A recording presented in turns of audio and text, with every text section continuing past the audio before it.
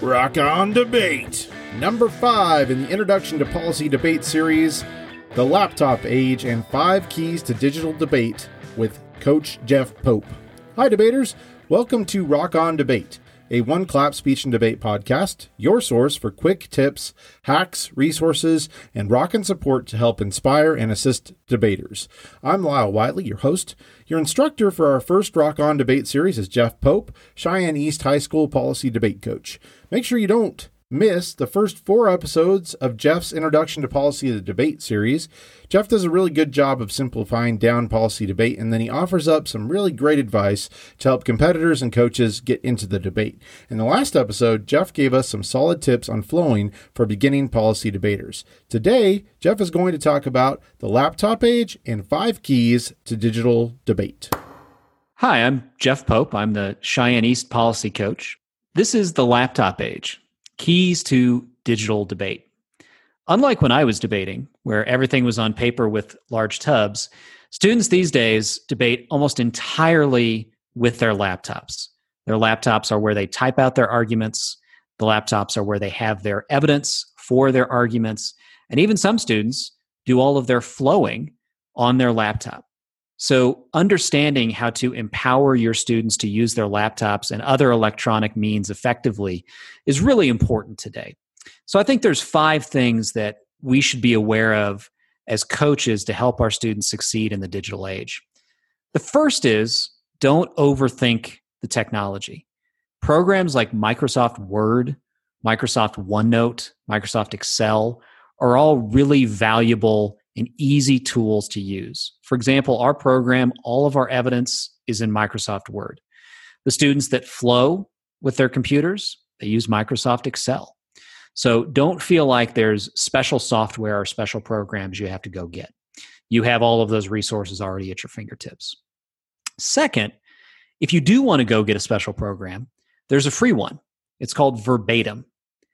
Verbatim is a program that old college policy debaters designed to interact with Microsoft Word. It actually runs in the background of Microsoft Word, and it's designed to help students format evidence and arguments in a really easy and efficient way.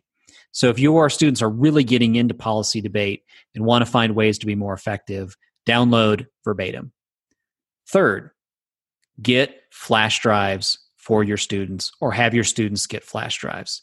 Until the National Speech and Debate Association or the state of Wyoming goes to the online-only model of exchanging evidence via email, your students are going to need to have flash drives so they can exchange the arguments and evidence they read with the opponent. It is in the rules that if you read off of a laptop, your opponent must be able to see what you read. So you really have 2 choices. Well, I guess maybe 3. You can bring a printer. That seems unwieldy. Or you can give them your laptop, which is probably not a great idea because chances are you need your laptop. The third and most effective way is to have a flash drive, put your arguments on the flash drive, and then give the flash drive to your opponent.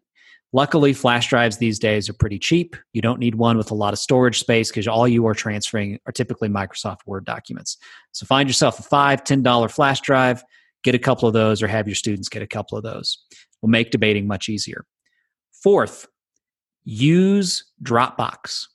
Dropbox is a great way to store arguments online. It's something that we use all the time. All of our arguments are on an online Dropbox. It allows all of my students to access any of the arguments, whether they put those arguments together or not. So it's a great way to encourage team sharing of arguments, and it's a great way to, in one place, collectively store all of your evidence and arguments where you can really pull it down anywhere. And it also saves you from losing those arguments if somebody's computer crashes. Fifth, learn how to use the table of contents feature in Microsoft Word.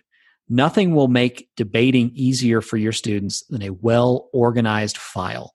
The best way to organize it is to use the style headers within Microsoft Word so that you can create a table of contents. Why is that important? Well, you have limited prep time. And in a round, if you have a well-formatted table of contents, all your student needs to do is look at that table, click on the page number, and it will take them right to the evidence they want, saving them a lot of time and energy.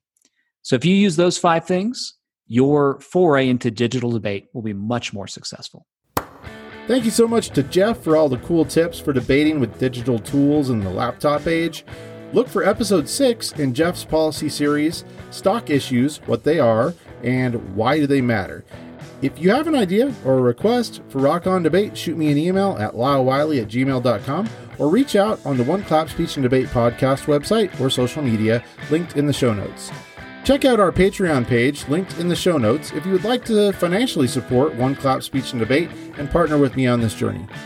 Be sure to subscribe, rate, and review the One Clap podcast. Watch for new episodes of One Clap, Rock On Debate, Coach Connection, and Speech Love. Thank you for listening, and debaters, don't stop rocking. One Clap Podcast.